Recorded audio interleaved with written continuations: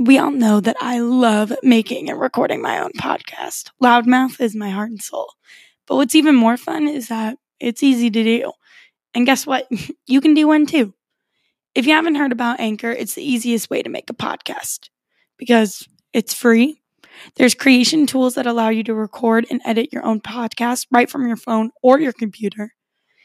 Anchor will distribute the podcast for you so it can be heard on Spotify, Apple Podcasts, Google Play, and anywhere else you can listen to podcasts. You can make money from it with no minimum listenership. It's literally everything you need to make a podcast right there in one place for free. So download the Anchor app or go to anchor.fm to get started today.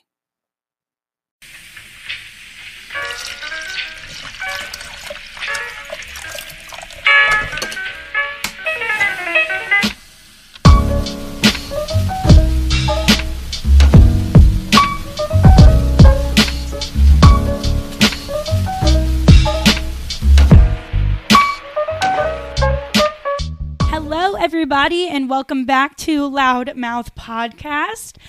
Today, I'm here with my friend Lauren Rocca.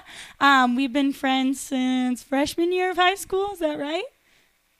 Mm-hmm. Okay, yeah. Freshman year of high school, and just stayed friends throughout. She's great. She goes to Mizzou, and today we're going to be talking about human trafficking, sex trafficking, all that, not so fun stuff, but she knows so much more about it than me, so I'm excited to learn some things from her, and I hope that you guys learn some things from her too. So, Lauren, if you want to introduce yourself, go ahead. Hey, guys. My name is Lauren Rocca, and I'm 22, and I go to Mizzou. I'm a senior here, and my major doesn't really have much to do with human trafficking, although we can work with them, but I plan on being an occupational therapist.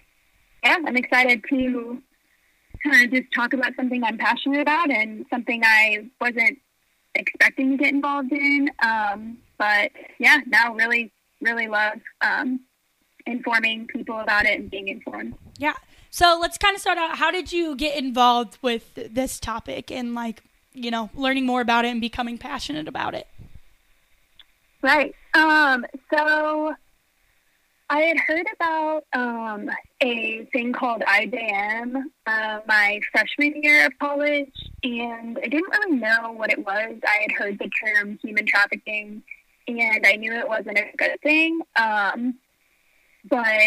I didn't really know what they did or what they stood for, but I heard some people that I really look up to were getting involved in it, so I decided to just start going to meetings and ended up running for exec.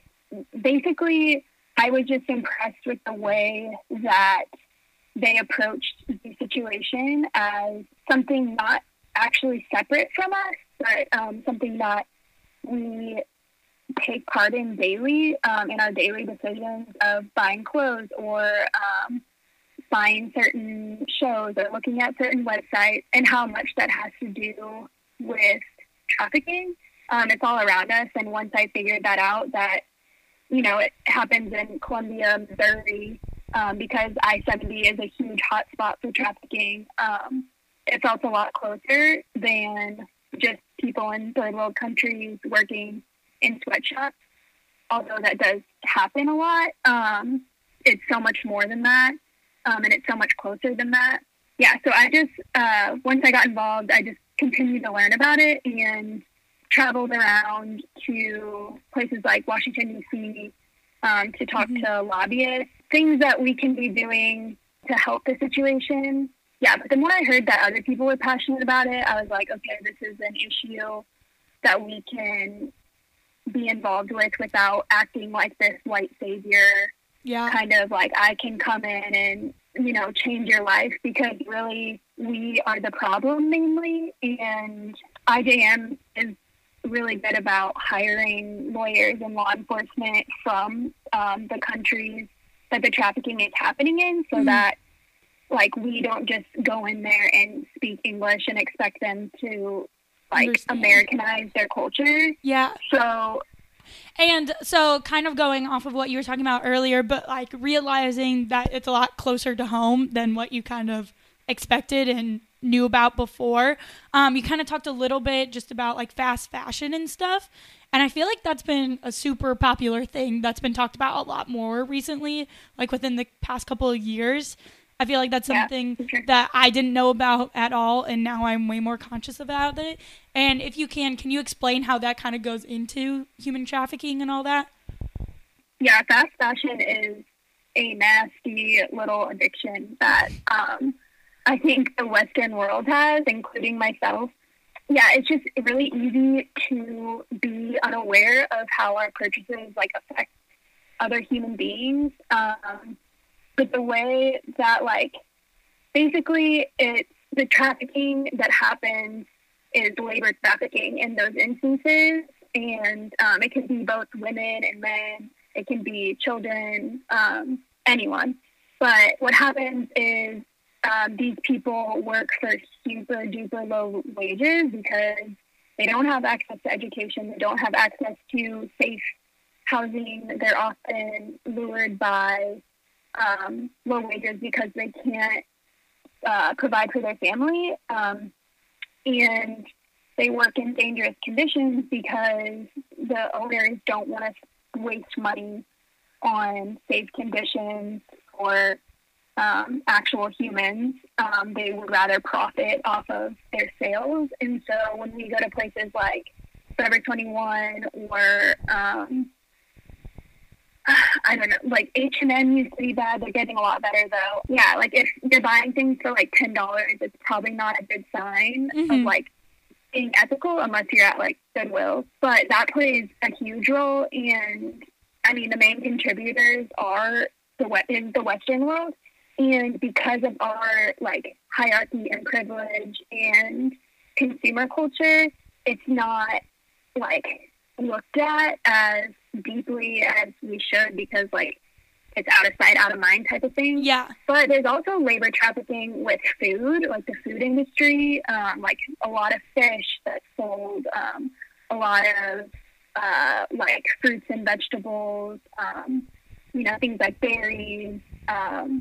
A ton of those are also picked and cleaned or fished by people who have been trafficked and people who are also working for either super low wages or no wages at all. And sometimes they're even like made to be, I guess, kind of slaves on the site. It really is modern day slavery, is what labor trafficking is. They don't have breaks. They don't have a lot of good living conditions or food source. They're expected to work like 16 hours a day. Yeah, just kind of crazy that, you know, our buying salmon or shrimp or a pepper at Walmart could mean like we're actually not only unaware of trafficking, but supporting it. I took a history of slavery class last semester, and we obviously talked about, you know, more historical slavery, you know, the Civil War and all that. But at the end, right before finals and stuff, he talked about modern day slavery and, you know, cool. How we don't see it as quote unquote like real slavery because one, it's not, you know, happening in front of us. So obviously, you know, again, out of sight, out of mind. It also, you know, isn't what we see as typical slavery. And we wouldn't, it's, you know, it's not one racial society going against another. It's, you know, any person who is kind of being used for low wages and whatnot being abused by a person of power. Yeah. And I mean, in a way, I think we don't want to hear about it because it benefits us in a lot of ways. Like, yes, it's cheap and like nice on our wallets, but also there's this sense of that I've seen, and I'm not immune to this either, but having issues in the world can make the privileged feel even more good about themselves if they try to help, rather than like actually seeing it and like being heartbroken over it. It can be like a thing of, oh, I'm being a good person and helping these like poor people out of slavery, when really like they are hard workers. They are capable of having a life that is successful and flourishing, but they're being unbelievably oppressed. And it's easy to be a hypocrite in this position too, of like, okay, well, I'm going to talk about it and fight for this and be aware, but then get tempted by a really cute shirt or not caring enough to like take the time to look to see where my vegetables are coming from and, you know, accidentally support it, or knowingly sometimes just not caring. Yeah. So I think that can be like a weird push and pull too, because like it's not natural and like we're not conditioned to care about that. Like in America, especially, we're just conditioned to keep consuming and consuming.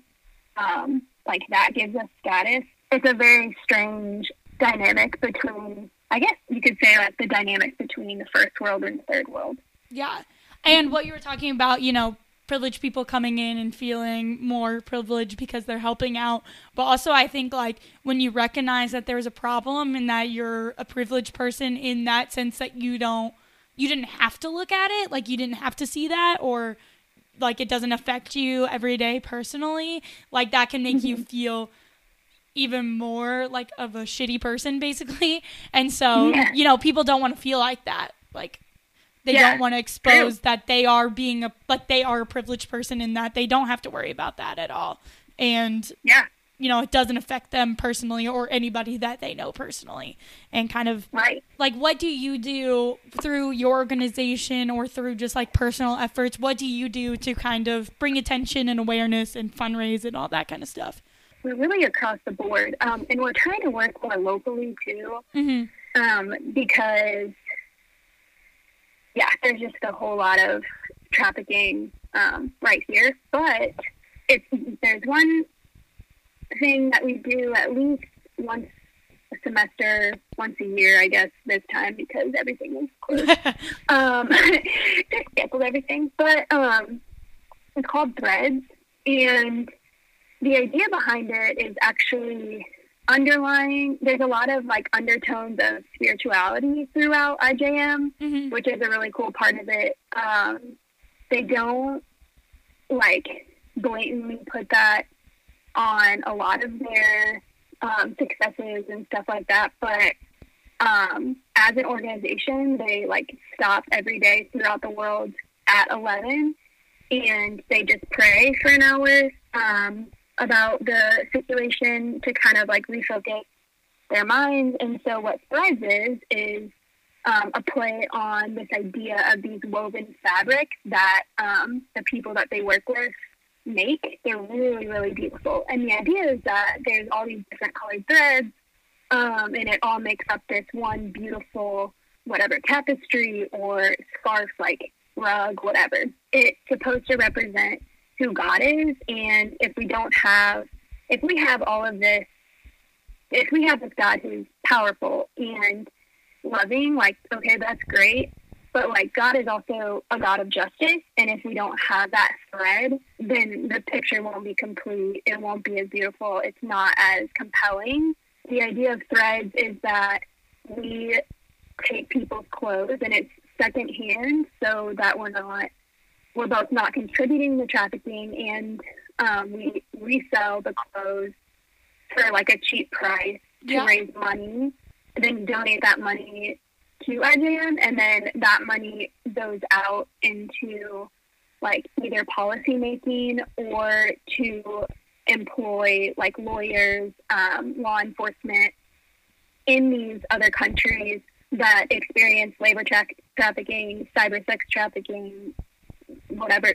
It's cool that, I mean, IJM is all throughout the country. It's at a ton of universities, and like you can start it up anywhere. Yeah. It's cool because you can see the impact that you're having. Like consistently we'll get texts from IJM, or like some of the IJM staff themselves will tell us about rescue missions that have gone well. I mean, they rescue people nearly, if not every day, at least every week. It's really fascinating how they don't just like pride themselves on okay, like, we rescued these people, now, okay, everything's good, like, they're not with their abuser. Like, they actually keep, I guess you could say, rehabbing them, like, with therapy from, like, their traumas and their abusers, and they make sure they have, like, good living conditions, food, all of that kind of stuff, because once they're free, they're still not, like, psychologically free. Yeah. There's this idea of, like, psychological slavery that's still kind of popping in the mind.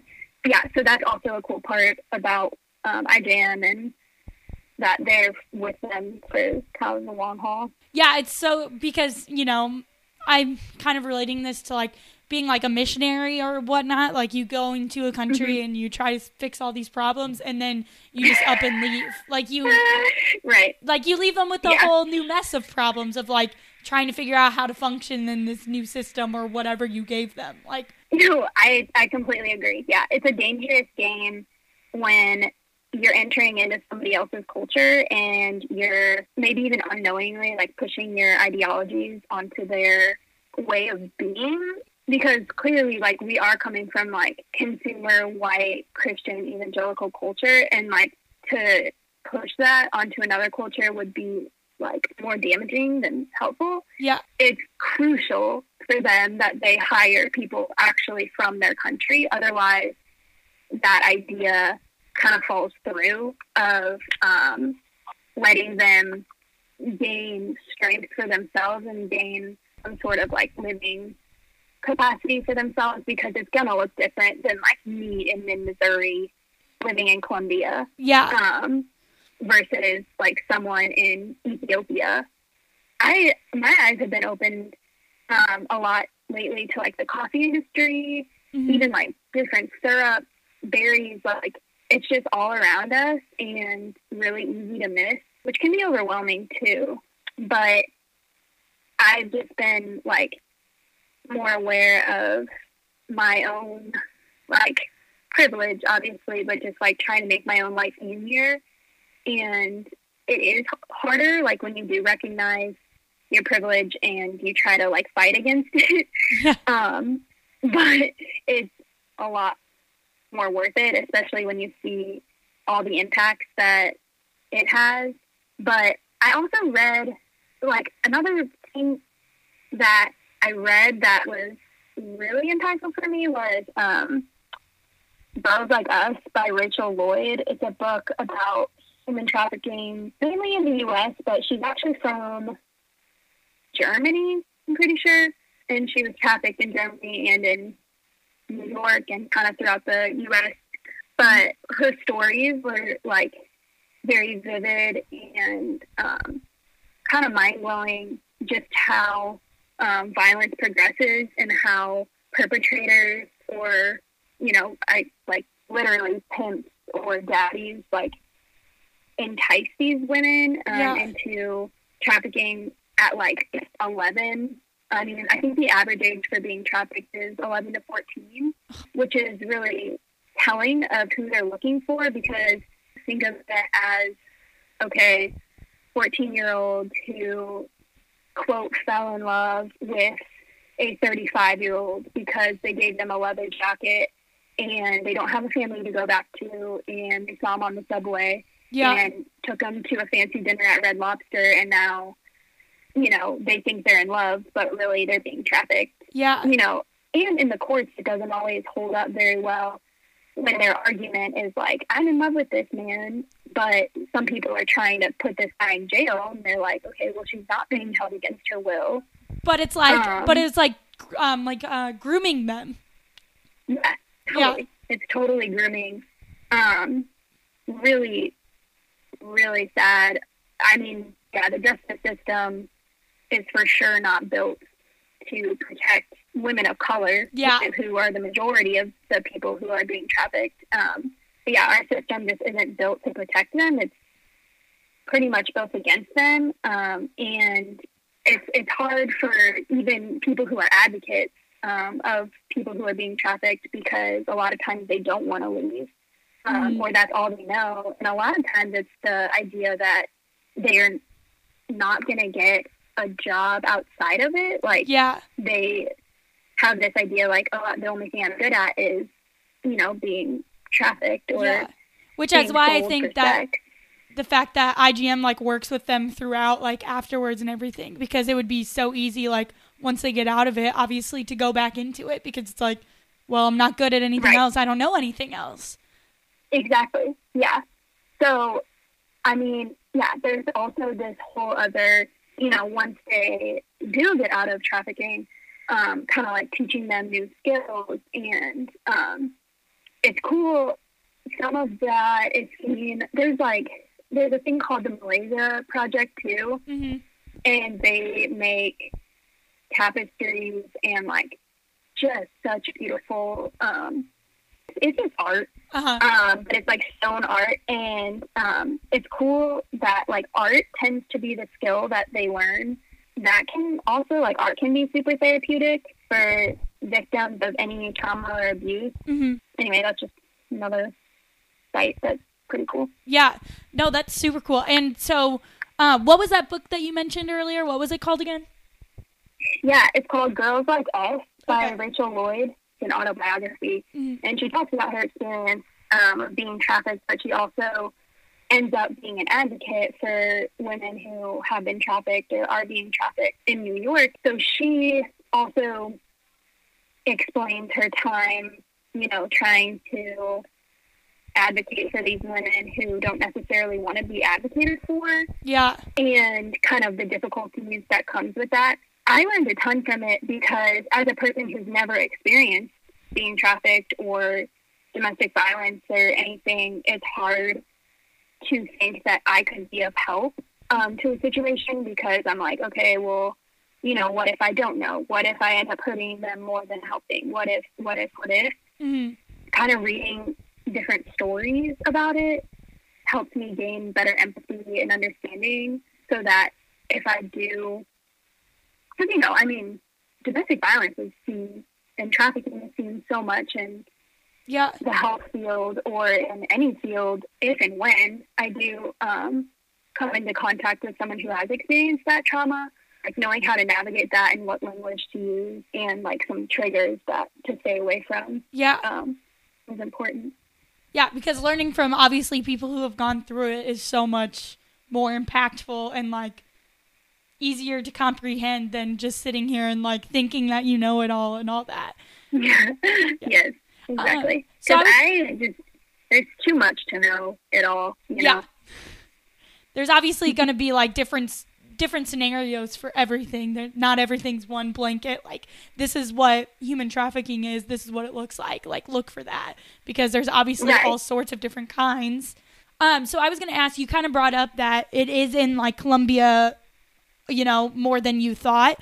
Is there any, can you explain or elaborate on that or anything? Like what that means? Yeah. So there are, throughout the world, there are, I think, it's around 4.3 million people who are trafficked. In Missouri, especially along I-70, those are huge trafficking hotspots, and oftentimes they will actually go to middle schools and look for people with disabilities to prey on, and oftentimes, cognitive disabilities.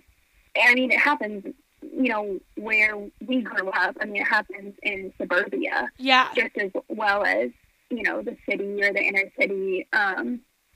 Trafficking knows no bounds. And I wish I knew numbers of how many are trafficked in Missouri or Columbia specifically. But I think it was in some of my social work classes that I heard some stories of survivors who were trafficked in Missouri, and what it looked like and how it looked really similar to love and really similar to a relationship, because there's like a college town, there's a lot of lures of like, hey, if they use the women, sometimes even older women, to lure younger women of like, hey, do you have a car? I need a ride home, like that kind of stuff. And then once they're there, they kind of get groomed, like you were saying, groomed to like fall in love with these men. And they target people of like cognitive disabilities or low socioeconomic status or people who have family trauma.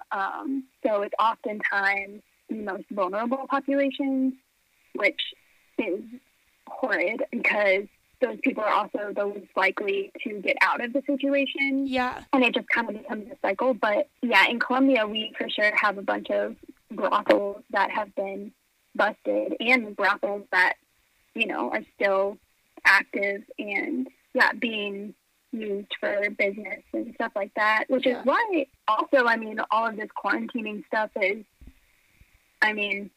so scary. Devastating for people, like in violent situations or situations where, if they are going out and having sex with men who are paying for services, or if people are making porn of them, having sex with each other or whatever, it becomes a health hazard for one, but also just deeper abuse, deeper isolation, deeper loss of relationship with people who may be able to help them out in the situation.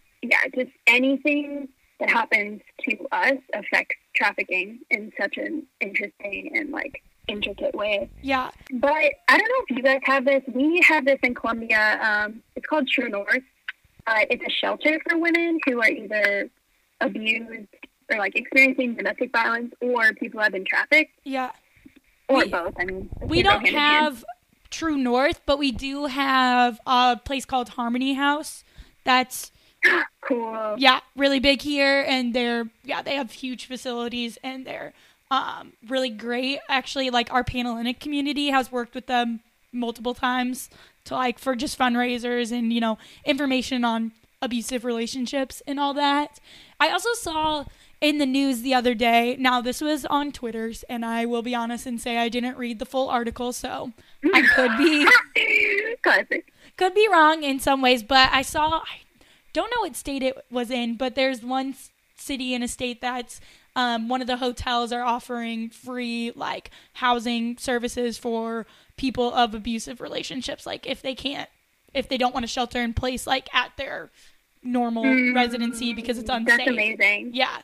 Also, I looked up human trafficking in Missouri to look for a number, and how much?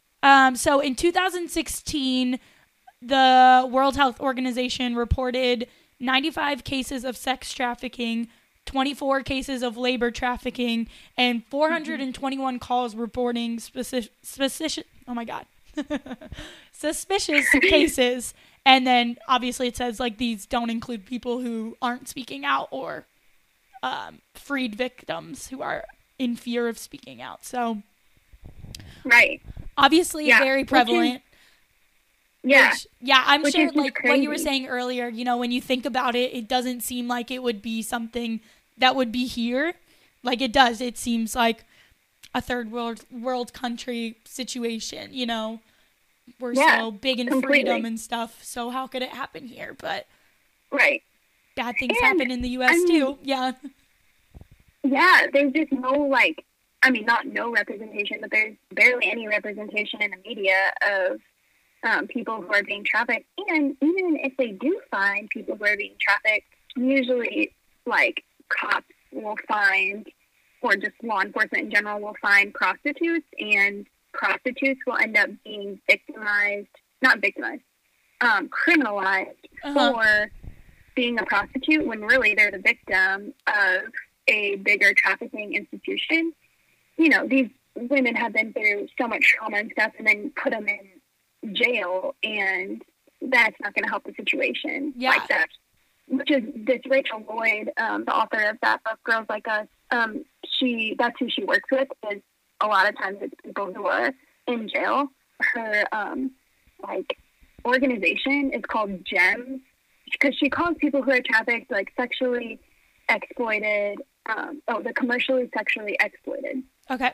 But it's crazy that anyone. And often these law enforcement people, or whatever, it can be anyone, dads, priests, husbands, brothers, lawyers, people of high socioeconomic status people of low are the ones who are paying for these services by these women, and it's often against their will, because now there's a whole movement of like, this is some people's jobs, and we need to respect that, and like, they've been working for this and it's their skill, blah blah blah, which I'm sure in, you know, some rare cases that is true. Yeah. However, if we do frame it like that, then the majority becomes this trade of, oh, they want it, like, look what they're wearing, kind of this rape culture, yeah, like, of victimizing these people for, or criminalizing these people for being victims. Because women, I mean, yeah, just the abuse that they experience too is like nothing I've ever heard of. Like, there were some women who, if they didn't obey their owners, I guess you could say, or their daddies, some were run over by their car. Oh my God. And yeah, like insane whipping, insane, like people had brain trauma. And this happens in our Columbia hospitals too. There are women with damaged brains and like actual like cognitive disabilities because they've been abused so much. But they are so intrinsically trained that abuse is how they learn and what love looks like. And so when you put them up in court, they don't see their situation as abnormal, or they don't often see their situation as abusive as much as they see it as like they deserved it. A way, yeah, like they totally deserved it. Yeah. And plus, they don't want to leave their abuser a lot of times because some people who are exploited didn't grow up in great families, and so they now have this. They actually pin it like this so that these girls feel a false sense of family, and they call each other wives-in-laws. They call each other wives-in-laws, and the daddy is called daddy, and they'll have like family dinners or some sort of thing that resembles family. But then the daddy will turn these wives-in-laws against each other so that the abuse feels normal, and so that when they see their daddy abusing one of their sisters or one of their wives-in-laws, then they know that, like, okay, not going to do that, going to keep trying to impress him.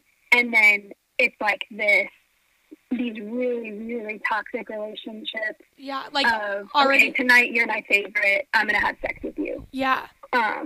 Yeah. And, like, already playing off, like, a sense of, like, insecurity within the women against each other, and then going further and implementing abuse and all that. Right. Completely. Yeah. So just really maddening. And it can feel really helpless, too, when you're reading these stories and you're just like, how do you even know about, like, doing anything about that? But there are things that we can do. We love a beautiful segue. Yeah. I already talked about some of them, so I might get kind of redundant here. There are for sure things that we can do.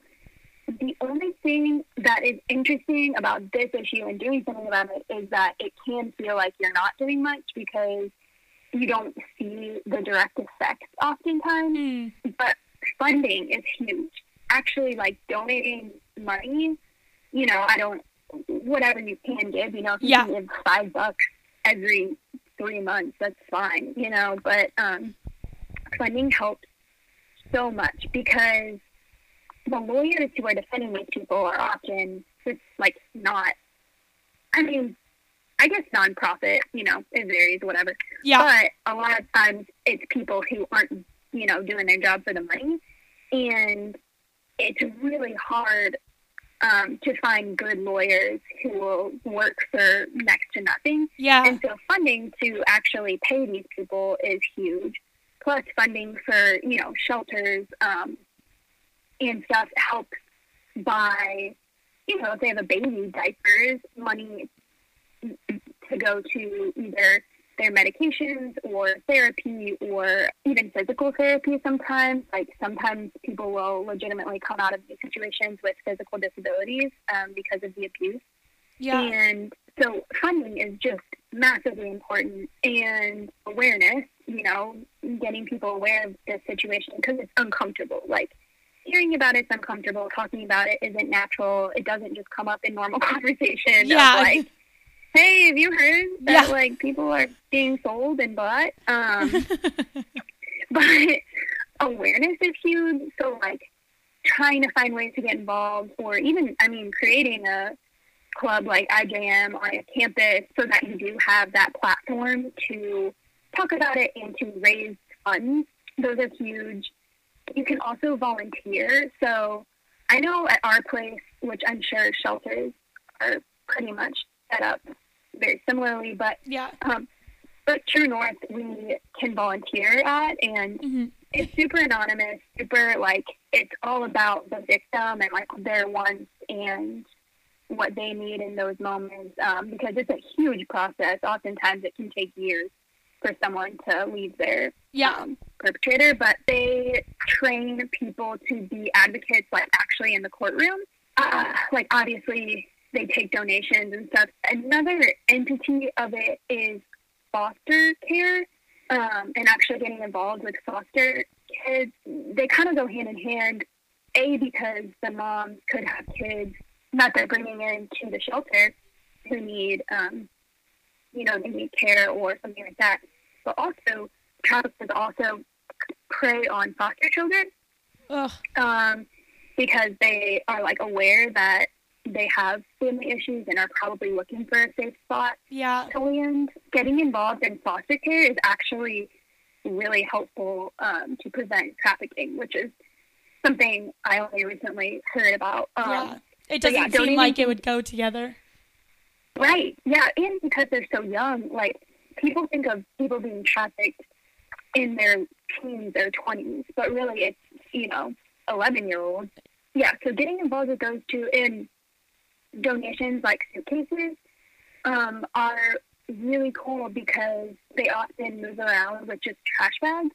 Don't get me wrong, like, I move into places with trash bags mainly, but a sense of dignity of like something as their own, that's super important too, for their emotional and like psychological well-being. And things like clothes, because a lot of the clothes that people who are trafficked will come in are their work clothes. And so, anything like going out in public or getting a job can be a feat simply because of their attire. And yeah, so those things are really cool to help. But again, a lot of times you won't like see the benefits.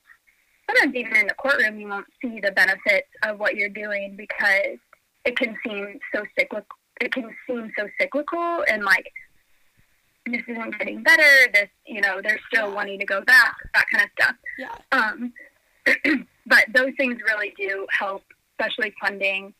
And funding is, easy if you find an organization that you really stand by and you really support their mission, because I know some focus more on, the transgender community, or they focus more on the traffic community or people who've experienced domestic violence rather than trafficking necessarily. So if you find an organization that you resonate with, it can be very helpful to kind of focus in on that and help locally, help where you're at, or help on a global scale, either one. Forgot a very important one. Talking to your senators, talking to the congressmen, talking to, calling up people who actually do have the power to change these laws and regulations surrounding people who are being trafficked, like changing the language in the laws, changing that idea that, okay, these people did this by their own will, changing that to, okay, but what if X, Y, and Z happens, then what does that look like ethically? And so calling up these people and, like, telling them about it, because, they might not even be thinking about trafficking, but knowing that a bunch of people care about the issue will make them care, probably because they want to be reelected, but, that's one way. Just notifying people who are a lot more important than me is great to actually enact some sort of change for like a bigger community, like bigger scale. Mm-hmm. I mean, yeah, just silence is so oppressive to these people who don't have a voice for themselves. And so, I mean, we were talking about privilege earlier, and using that to actually enable people to fend for themselves and enable people to have a justice system that looks out for them. Mm-hmm. I mean, that's really our duty Yeah. as people with that privilege. I also, there's this app that's called Traffic Cam, and it's like, Oh, yeah! yeah, I don't know. I downloaded it a while ago. I haven't used it too much because I don't really stay at hotels a whole lot.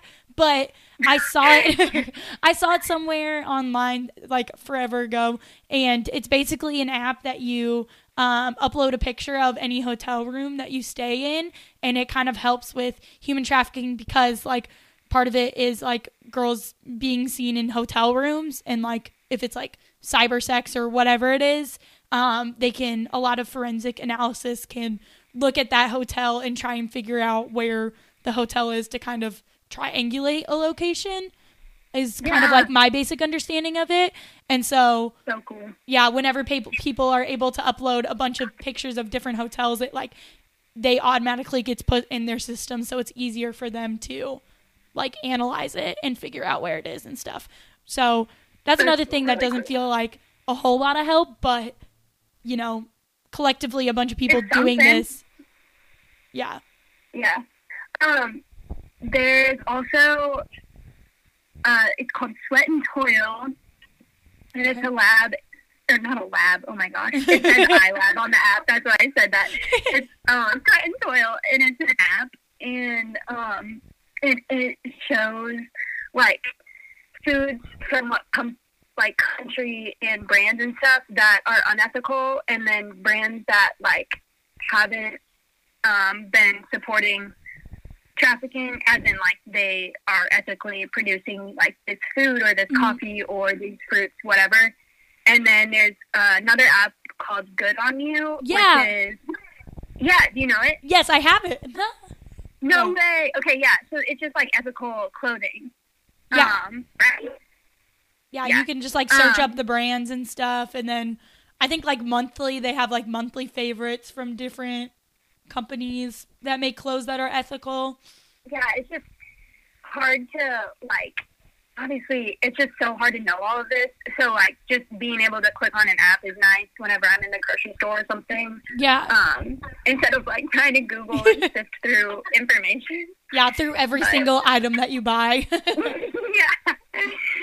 But so that's what you can do to help out, which I think is cool because it like gives people hope, you know, instead of just hearing about this awful issue and feeling like there's nothing you can do. Like there are things that you can do that can at least slower the movement of it. Right. Exactly. And obviously, I mean, there's probably a million other things that you can do that I failed to mention, but those things have been like beneficial for me, and especially as a college student, you know. Well, is there anything else that you would like to add or say or anything of that sort? I think if you read anything, follow, if you're trying to stay informed, following IJM is a hopeful like account to follow on Instagram or just on their website, because they're honest about what's going on, but they're also rescuing people and they share success stories. Okay. If you're going to read a book, especially if you're interested in helping trafficking here in the U.S., I cannot rave about Girls Like Us by Rachel Lloyd enough. It really did change my perspective on the whole issue. So, yeah. Okay. I would just leave it with that. But perfect. Well, Lauren, where can people follow you? How can they see more of your beautiful face, hear more of your voice? I guess, my Instagram, it's just Lauren Rocca, Lauren_Rocca, LAUREN_ROCCA. Yeah. That's my name. Plug yourself. Yeah, that's just kind of my take on the whole thing. Yeah. But I appreciate you talking about this issue. It's so important. No, I'm so glad that I could learn more about it because I know, you know, you're you know a little bit more than me, and still there's so much more to know, but it's cool to like learn about these things, especially in times where everyone's, you know, kind of staying at home and stuff. It's important to be aware of issues that, you know, you may be safe in your home, but another person might not be. And it's kind of like right, exactly. plays into that. And also, you know, you have all this time to learn more about something, might as well learn more and start to advocate for something so that when this is all over, you can kind of, you know, flow into that more. Dive into it. Yeah, I love it. Alrighty. Well, thank you so much, Lauren, for being here. And thank you guys for listening to Loudmouth. As always, you can follow me on Instagram at loudmouthpod. You can email me loudmouthpod1@gmail.com. If you have any questions, you can send them my way, and I'll probably direct you to Lauren or see if she can answer the questions for me so I don't say anything wrong. You can also go to my Patreon. It's just patreon.com/loudmouthpod. But all the links in Lauren's Instagram will be in the show notes. And I'll also link IJM in the show notes as well if you want to learn more about that. So yeah, thank you guys for listening. Have a great rest of your day.